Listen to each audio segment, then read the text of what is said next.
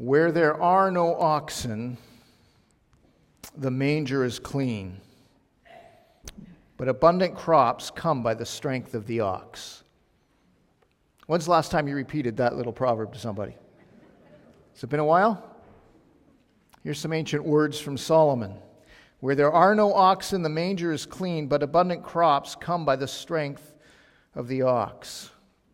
In the ancient world, mostly agrarian society, oxen were expensive to purchase and to raise and to feed. It was a lot of work to care for them, their health and their cleanliness, and to clean up after them and keep the barn clean.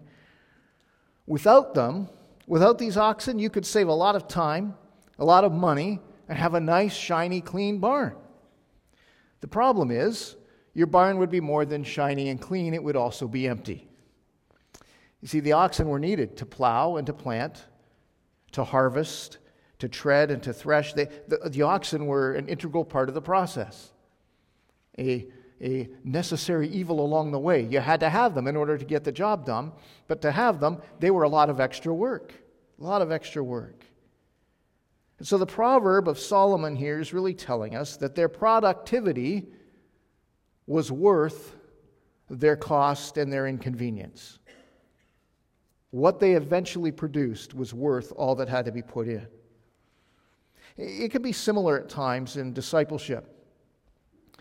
We address the issues in our own hearts and lives as we prayerfully, humbly come to the Word of God, read and pray, and ask God to continue to shape us to be more like Christ as we walk with Him. And He shows us these things in our hearts and our lives that must be attended to. And it can be hard work. In fact, Peter put it this way in his second letter. He said, make every effort to supplement your faith with virtue, and virtue with knowledge, and knowledge with self-control, self-control with steadfastness, and steadfastness with godliness, and godliness with brotherly affection, and brotherly affection with love. For if these qualities are yours and are increasing, they keep you from being ineffective or unfruitful in the knowledge of our Lord Jesus Christ. Now, Peter said, make every effort to do those things. What does that let us know? It's not going to just happen. Showing up at church, attending a Bible study, reading our Bible, it doesn't just happen. It takes effort. It takes determination to engage in the process. I will submit and surrender myself to this process and will put in the work to continue to grow in my walk with Christ. So it can be hard work, this discipleship, this following Jesus. It can also be hard work when you're working with others and you're trying to bring them along and you're trying to make more disciples and you're trying to encourage those who maybe aren't as far down the road as you are. Paul put it this way in Colossians, Him we proclaim, warning everyone and teaching everyone with all wisdom, that we may present everyone mature in Christ. For this I toil, struggling with all His energy, that He powerfully works within me.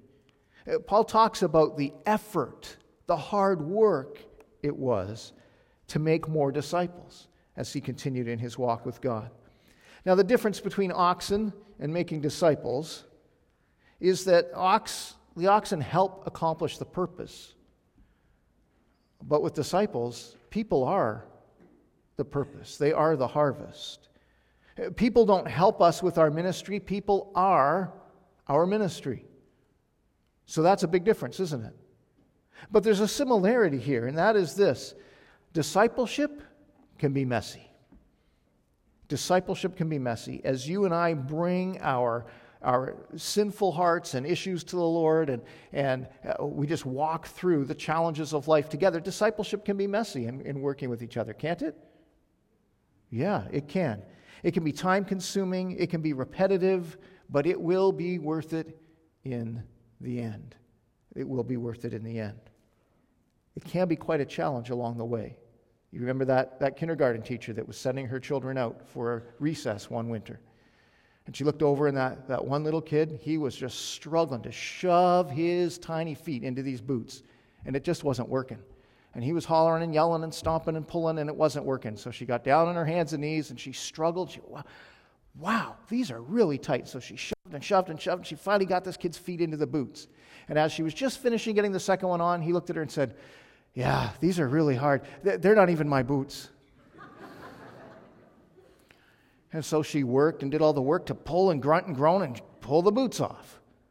And just as she got the second boot off, he said, yeah, they're my brother's boots. Mine have holes in them, so Mom made me wear these today. On we go with the boots, shoving and pushing and pulling and getting the boots on. And finally she gets the boots on and says, okay. Zips up his coat, says, now where are your mittens? Oh, I didn't want to lose them, so I shoved them into the toes of my boots. Right? Sometimes that's what working with people is like. Right? And this poor lady is saying, I just wanted to teach this kid to count. Right? But discipleship, working with others, our own issues and bringing others along, it can be a lot of work, can't it? And yet Paul told Titus, as he left Titus on Crete to oversee the ministry of the churches there, he said the focus and the goal of ministry is to be disciples who then make more disciples. That's the point. Be disciples who make disciples. Both are hard work, but both are worth it. He went on, as we've seen in this letter, and we saw last week, to explain that discipleship works best life on life and generation to generation. Life on life and generation to generation. It is time-consuming and hard work, but it's worth it. To sit with someone else and continue to help them as they study the Word and to hold them accountable and to urge them forward in the things that we're called to do as they grow to be more like Christ. Now, there are days when that gets tiring and we can get worn out and frustrated. But let me encourage you this morning as we come to the end of the letter from Paul to Titus, that Paul knows that. And he knew that Titus was going to have days where he felt that. And that the leaders Titus was putting in place in these various churches, they were going to feel that. And Paul shares with Titus, I believe as he winds down this letter, 3 attitudes that are key to this process. 3 heart attitudes that are a key to this process as we walk with the Lord ourselves and as we bring others along in the process as well. And these attitudes will help us in persevering in the process of discipleship on the days when it's just a little tiring and the mittens are stuffed in the toes of the boots. Or you go in to hook up the oxen and see the mess of the pen again. All right? That on those days, these 3 attitudes will help. So we'll turn to Titus chapter 3 this morning as we wrap up this series in the book of Titus by seeing discipleship's attitude. And let's just bow in prayer and commit this time to the Lord as we come to His Word this morning. Father, we've been singing about these ancient words, your words. We need to hear them. We need to understand them, and then we need to obey them. And we pray that you would help us in all 3 areas of that process this morning. Help us to hear what it is you're saying to us. Help us to obey. Give us ears to hear and hearts to obey. And we ask it in Jesus' name. Amen. Paul begins this 3rd chapter. Of course, we broke it into chapters to make it easier for us. Paul was just writing a letter. And so this letter continues now in what we have as chapter 3, verse 1. Remind them to be submissive to rulers and authorities, to be obedient, to be ready for every good work, to speak evil of no one, to avoid quarreling, to be gentle, and to show perfect courtesy toward all people. For we ourselves were once foolish, disobedient, led astray, slaves to various passions and pleasures, passing our days in malice and envy, hated by others and hating one another. Paul begins, he's told Titus already at the end of chapter 2, declare these things, exhort and rebuke with all authority, let no one disregard you. And then he says, now remind them of some things. He's already told him what to teaching different age groups and different stages of life and settings of life. But now he says there's some things that apply to everybody, and we need to continue to remind people of these things. And the grammar here, when he uses the word remind, is not a one-time thing. The understanding here is that it is repeatedly and persistently remind them, time and time again, over and over and over again. Because these things that I'm about to tell you, Paul says, are difficult and challenging. And so it'll be easy to just set those on the back burner and neglect them. After a while, it'll be easier to forget them. You need to continually remind them of these things. And this first attitude is one of humility. He says, remind them to be submissive to rulers and authorities, to be obedient. Submissive to rulers and authorities. Now, being submissive is not something that happens to you. It's not a passive thing. It's an active thing. It's something that you do. It's something that you submit yourself to the authority of another. That's on you. And Paul said, remind the people to do this. To the rulers and authorities there, they must be submissive, submit themselves there and obey. Do it. Submit yourself. Well, that's difficult. And these aren't godly people. Really? We're supposed to submit ourselves to the rulers and authorities out there? Well, yes.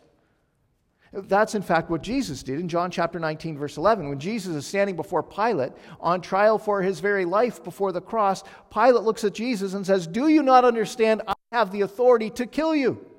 I could sentence you to death right here and right now. What did Jesus say? Jesus looked at Pilate and said, you would have no authority unless my Father in heaven gave it to you. So Jesus surrendered himself, submitted himself to the authority of Pilate, because by doing so, he was submitting himself to the authority of his Father. And as Mike read for us from Philippians 2 this morning, in doing that, he was obedient and submissive even to the point of dying on a cross. Now, that's loaded in itself. But if you're following along in Philippians 2, as Mike was reading this morning, you will understand that that was brought up by Paul in his letter to the Philippians in order to use the humility, the submissiveness, the obedience of Jesus as the example for how you and I function with others. We are to have that kind of humility and surrender to that degree. That's what we're called to. You see, following Jesus involves great personal cost. Submitting to others involves great personal cost, doesn't it? We don't like that, but it needs to happen. You see, following Jesus, becoming his follower, salvation costs us nothing because we could never earn or achieve or purchase our forgiveness in our life, right? That's the whole point. We could not do it. It's God's mercy and grace to us. However, following Jesus at the same time costs us everything because Jesus said, you cannot call me Lord and then not do what I say.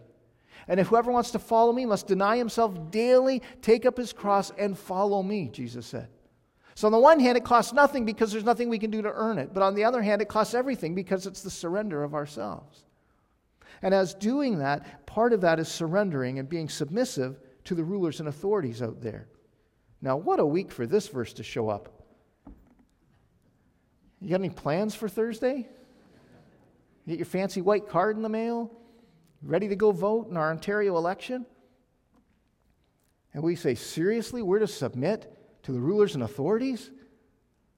That's difficult. That's difficult. We need to pray for them. We need to pray for the leaders of these parties and the candidates locally. We need to pray for their own salvation. We need to pray for God's work in their lives. And we need to pray for wisdom and those kind of things. We need to pray ourselves for wisdom and clarity as we look at the candidates and as we look at the parties before us. There is no political party that will be on your ballot on Thursday that has for itself a platform and agenda of righteousness, saying we're going to do all we can to glorify God and help others in His name. Nobody has that platform. No party has that platform. So what do? Well, we say, are there platforms and promises that are obviously evil and fly in the face of what God says? Are there those that are aggressively taking a stand against Him? That gives us some direction. Are there others that will do things with some form of logic and integrity? We just have to pray about that for clarity for ourselves. And then we go and we vote as we prayerfully surrender the process to the Lord, using the vote that has been granted to us in this part of the world as some small way of being salt and light and participating in the process. But as we pray for them and then vote for them, then regardless of who wins,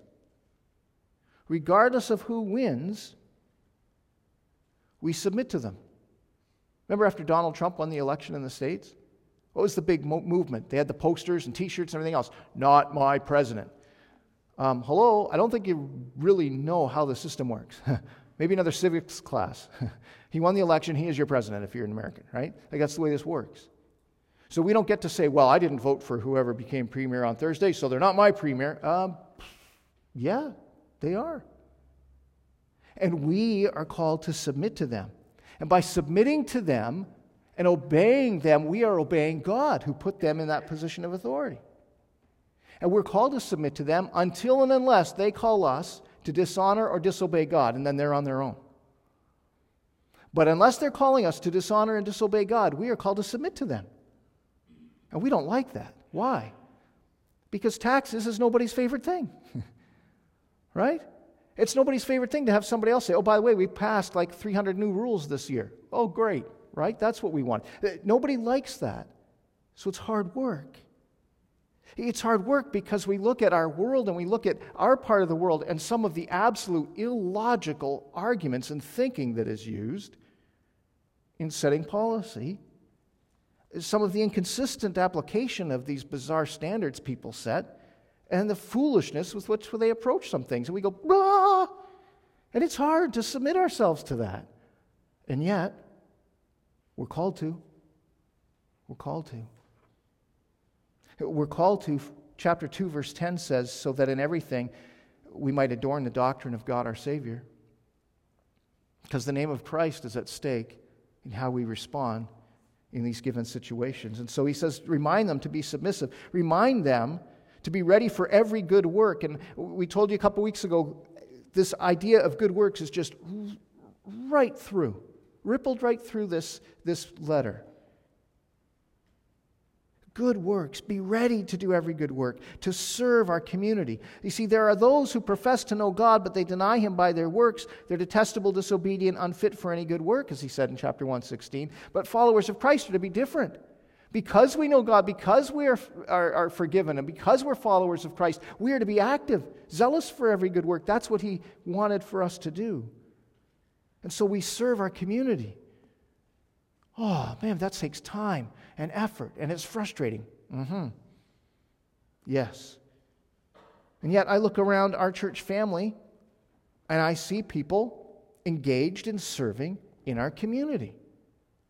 I mean, there's all kinds of examples of God's people who are saying, I'm going to do what I can. I can't do everything.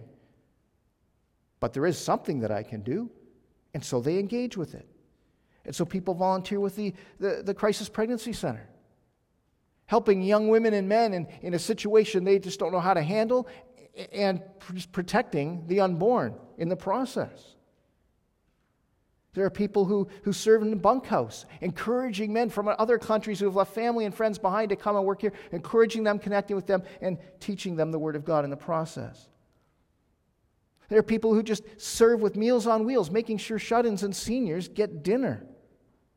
People who serve on the fair board, just to go out there with one of these the biggest event that happens in our community, and we're going to be a part of it, and we're going to help out and participate.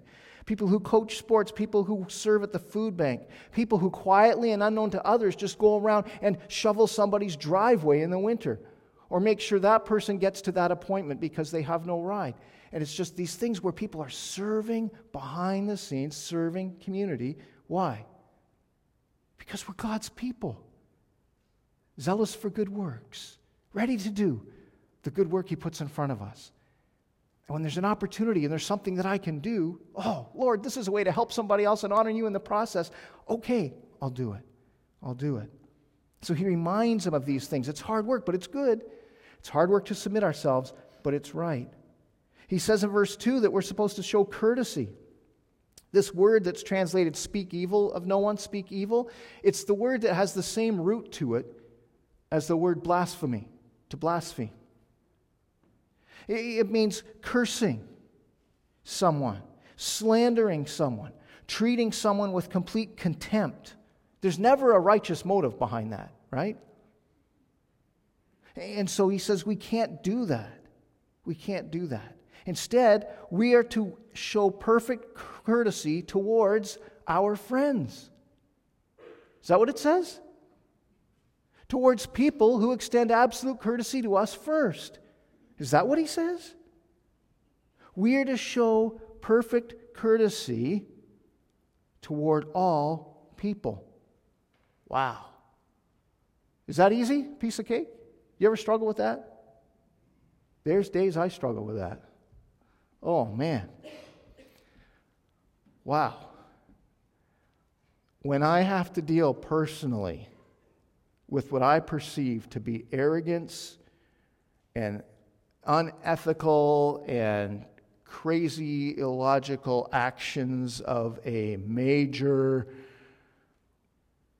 telecommunications company, and I'm on the phone for how long? Just to get somebody that can follow some logic for a while, and let's just walk through this together? Duh! That's not good for my blood pressure or my sanctification. You had those conversations? And yet, what are we supposed to do? Treat all people with perfect courtesy. When we're interacting with different government agencies, some of which openly and aggressively mock believers, mock the church, and work against the mission of the church and Scripture, but then turn around and say, well, we need your help with this. And you want to go, pardon? And you want to have that conversation, and again, the blood starts to go, and you go, okay, just a second. Perfect courtesy towards all people. Whew. This can be hard work, can't it? Yeah.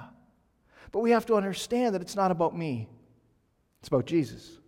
It's about doing what He wants. It's about doing what He does. And it's about guarding His reputation in the process. What did Paul say all the way through chapter 2? So that in everything they may adorn the doctrine of God our Savior. So that we're not getting in the way of people's view of the gospel. That is so important. And so he says we have to show perfect courtesy to all people. Inside the church, we need to treat each other with courtesy.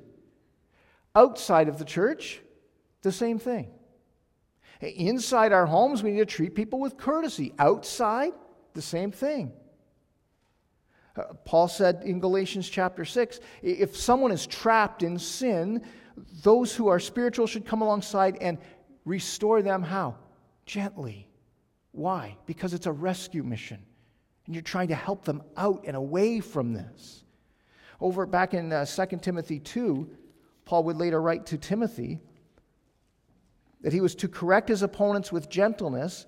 God may perhaps grant them repentance, leading to a knowledge of the truth, that they may come to their senses and escape from the snare of the devil after being captured by him to do his will. Those inside and outside, we are to respond in such a way that God still has room to work because we haven't created such a mess with our attitude and our interactions. Hard work to show courtesy all the time when somebody else isn't dishing it out, isn't it? But this act of humility, this heart of humility, this is what we're to do. For, verse 3 starts with the word for, we ourselves were once foolish. He says, remember, when you look at the world outside you, whether it's people you're interacting with personally or whether it's the leaders and rulers and those that you're to submit to, whoever it is, remember in your frustration and everything else as you look at them and evaluate this, remember, this was us. We were there. We too walked with our minds darkened in our understanding as enemies to God, doing our own things, living in rebellion to Him in the futility of our thinking. We were trapped right there. And apart from the mercy and grace of God, we'd still be there. We would still be thinking and living and acting this way. And so we walk in humility towards people, submitting to the authorities, showing courtesy to people regardless of how they treat us, because we've been there. And we know that that would still be us, apart from Jesus. And so it can be hard work, this life of humility. It's not always easy. But it is always right as we obey and honor God. When you're tired in the process of following Jesus and doing things His way and responding to the authorities and people around you, when you're tired of trying to get someone you're trying to bring along and disciple in their walk with Jesus to help them learn these things, and you're sick of reminding them and all that kind of thing, friends, just carry on. Carry on for the good of the gospel and the glory of God in humility, because it's not about us. It's all about Him. Paul moves on then to this attitude of humility, to this attitude of holiness. But, verse 4, and but is one of those little hinge words. Everything changes now. Everything turns on this. But when the goodness and loving kindness of God our Savior appeared, He saved us, not because of works done by us in righteousness, but according to His own mercy, by the washing of regeneration and renewal of the Holy Spirit, whom He poured out on us richly through Jesus Christ our Savior, so that being justified by His grace, we might become heirs according to the hope of eternal life. This is a trustworthy saying, and I want you to insist on these things, so that those who have believed in God may be careful to devote themselves to good works.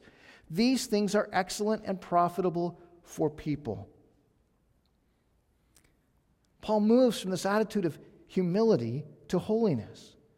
He says, that was us, and so we walk in humility, understanding that was us, but it's not us any longer. And so we can't just look back at where we've been. We need to move forward and follow in Jesus. See, the gospel changed everything for us, did it not?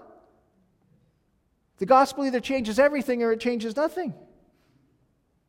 The gospel has changed everything for us. And so in this reference to humility, back in verse 5, he says, remember, God didn't save us because of our righteous deeds. In His mercy and grace, He saved us despite of who we are and what we've done, not because of it. So remember that. We did not deserve or earn this, but in His mercy and grace, He rescued us. And what did He do? He calls us to live in holiness. He washed us. He cleansed us of His sin, of our sin rather. He cleansed us of our sin. By the washing of regeneration and the renewal of the Holy Spirit, He cleansed us of our sin. He renewed us and gave us new life. And now if anyone's in Christ, he is new creation. The old is gone, the new has come. And so we have been, this idea of holiness means to be set apart. God is holy. He is separate. He is in His own category. And holiness, sanctification, being made holy, is to be set apart with Him. To be in His category now. Not to be equal with Him, but to walk in His ways. And so this idea of holiness means we've been set apart by God at salvation. We've been set apart to God. That's our sanctification as we continue to surrender self and choices and decisions and walk with Him and become like Him as we walk along here and into eternity. So we're set apart by God at salvation, we're set apart to God through our sanctification, and we're set apart for God's purposes. That's our service. Verse 8 says, we must then, having believed in God, be careful to devote ourselves to good works. Why? Because that's what He's called us to do, to come and to serve. And so we devote ourselves to good works not to earn our salvation, not to earn God's favor, not to earn God's forgiveness, but rather we devote ourselves to good works because we have experienced and been granted and given mercy, forgiveness, and God's favor. It's a response of gratitude and joy that we surrender to Him and serve this way. Again, this idea of good works just sprinkled throughout this letter. We're told about those false teachers who say they know God, but by their works they deny Him. And they're unfit for any good work. They're not accomplishing anything of value. But instead, the rest of the letter, he says, we need to be focused on teaching what is good and on doing good works. Why? Again, because God, in verse 14 of chapter 2, gave Himself for us to redeem us from all lawlessness and to purify for Himself a people for His own possession who are zealous for good works. We're to help others as a testimony of the gospel. Because this is who I am, this is what I do. And it can be hard doing good works, can't it? Serving others and teaching others to do good works, it can be hard. Why? Because we're tired. And because we've got so many other things that we could be doing. And if I do this, it means I can't do that. And I want to do that. I should probably do this. And we fight those battles, and it's difficult. And sometimes this work of doing good works and walking in holiness is not noticed by others. We say, well, nobody appreciated that. Or it doesn't seem to happen very fast. Or it doesn't seem to be overly productive in working in somebody else's life right now. As we serve with others, it can be time-consuming, energy-zapping, and costly. As we consider our own walk with God, to bring our own lives into line with this, self-denial is difficult. But we look and say, this is who I was, and so I need to walk in humility. But this is who I am, and so now I need to walk forward in holiness. And those can both be difficult, but wow, are they necessary. And as I learn that and as I grow in that, I can now pass that on to the generations coming behind me and say, I know this doesn't seem like it'll be worth it right now, but trust me. Trust me. Walking with God His way always is worth it. And it will bring glory to Him. It will shape you to be more like Christ, and it will help you to shine and hold up with integrity the gospel in this community. So walk in humility and walk in holiness. And we bring them along. We bring them along. And as we have these two attitudes in our hearts, Paul sums things up as he winds it down by warning Titus.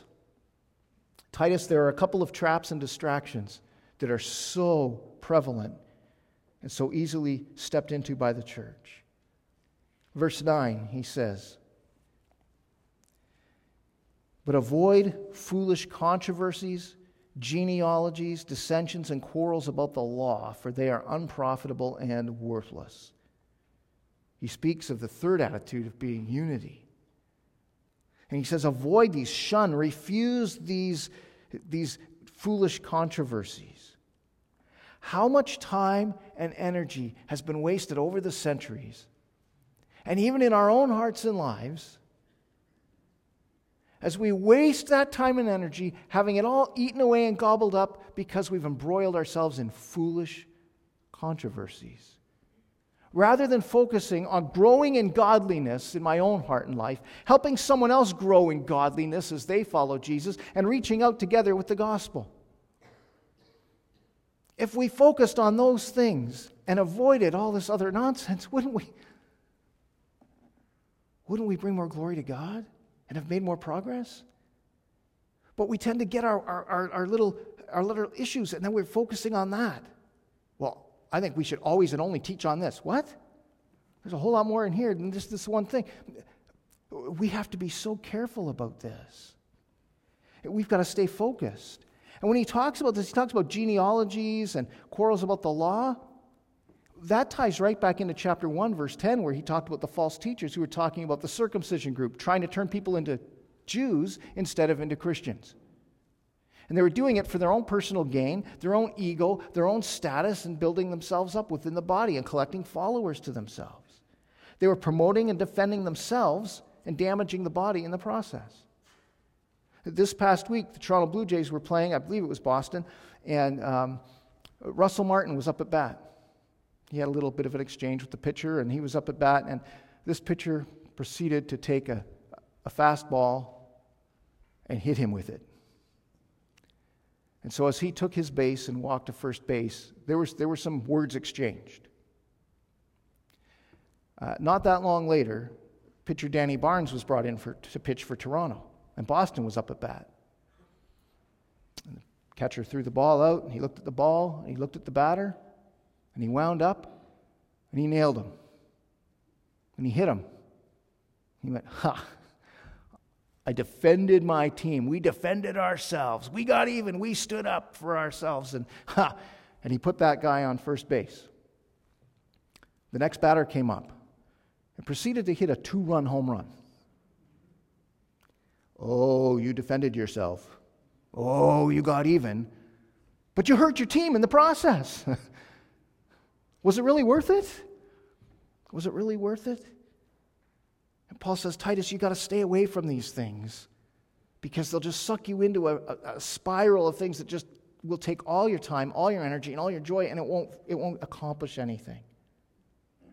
He then says in verse 10 and 11, for a person who stirs up division, after warning him once and then twice, have nothing more to do with him. Knowing that such a person is warped and sinful, he is self-condemned. He's got his own little world where he's sitting on the throne, and he won't let anybody else in. And he is caught up there, and he's determined to not listen to anything else, any words of wisdom or righteousness or rebuke. He's self-condemned. People will eventually see him for what he is. You got to let him go and just move on. See, this is somebody that loves to argue. They're always looking for an argument, always starting self-centered rivalries. Now, at times, as leaders, we are drawn into conflict and confrontation because we need to be. Titus chapter 1, verse 11 said what? These false teachers must be silenced. Verse 13, rebuke them sharply. There are times where for the sake of someone's walk with God, for the sake of proclaiming the truth and the health of the body, things need to be dealt with. But we don't do that because we love to, and as soon as that's done, let's find another. That's not our heart and our attitude. It's not to cause division and create a problem. And that's what he says here. There are people out there like that, Paul says. So Titus, don't get sucked into that. Don't get sucked into that. Stand for truth. Walk with me. Call others to walk with me. Share the gospel. And carry on. And so he says, out there, don't argue with people. You're not going to accomplish anything. It's pointless. Just share the gospel. And in here, are you divisive, always looking for self-centered rivalries or an argument? Then Paul says, your heart's showing. Just don't. Don't make yourself the issue, because you are not the issue. I am not the issue. Jesus is the issue. The gospel is the issue. And that brings us back to this idea of humility, holiness, and unity. Unity can be hard work, can't it? Can't it? Are there any parents in the room? Yeah, unity can be hard work, can't it? But it's worth it. Max Lucado tells the story that when he was 9, his father took him on a fishing trip. And he was able to bring his best friend along. And so the three of them were going to go fishing, and they packed up the truck, and they loaded up all their camping equipment and everything else they were going to need, and off they went. And a couple hours out from their destination, the sky got dark. And the big drops started to fall. And it just didn't let up. And so they got to their campsite, and they had to set everything up in the pouring rain. Well, how much fun's that? Are we having a good time yet, right? Who's going to cook supper now? Sleeping in the nice, damp sleeping bags. Isn't that just fun? Sitting in this tent as it rained and rained and rained. And the next day when the boys got up early and said, okay, and he said, Dad, let's go fishing. He said, no, it's not that it's just raining. It's storming. There's no way. We can't go fishing. Look at our little boat. Look at the lake. It's not going to happen. And so what did they do? They sat there and they played the one game they brought along over and over and over again all day, all evening, into the second day. On the morning of the third day, he said, my best friend, the guy I could never spend enough time with, we sat beside each other in every class at school. We spent every free moment together. We played all evening. We hung out all weekend. I just love this guy. He's my best friend. By the third day, I wanted to strangle him. Everything he did was annoying. We're cramped in this tiny little place, and we're tired and we're frustrated, and we're not doing what we came to do, and we're here, and now we start looking at each other a little differently and getting out the microscope and saying, why do you do that? Why do you swallow that way? Why do you chew like that? He said, everything was just an annoyance. He said, we were ready to strangle each other. And finally the sun came out. He said, the next morning the sun came out. My dad got us up as early as he could, out into the boat, and within 10 minutes, we were best friends. We were laughing. We loved each other. We were having a great time. We were out there fishing. Max Lucado says, here is the lesson for the church. When fishermen don't fish, they fight. Just watch The Deadliest Catch and see what goes on there when they're not catching anything. When fishermen don't fish, they fight. When we take our eyes off of what we're there to do and put them on each other, it never turns out well. But if we're focused on what we're here to do, and we're partnering in that together, oh, there's great joy in that, isn't there? As God knits our hearts together in the process. Humility, holiness, and unity. Those three attitudes, as we serve together to be disciples who make disciples, will go a long way to shining the light of the gospel in this community. Are you ready? It's hard work. It's hard work in here. It's hard work when we're working with someone else to bring them along. But it's always worth it. It's always worth it. So, on days where you're getting tired and the stalls seem exceptionally dirty, just remember, without an ox, you have a nice clean stall. But without an ox, you got an empty barn. The process and the inconvenience and the work is worth it. Amen. Father, we love you and we want to walk with you well. We want to walk with you well together. Would you continue to just stir in our hearts, keep us focused on honoring you, sharing the gospel, being and making disciples of Jesus Christ along the way. We ask it in Jesus' name. Amen.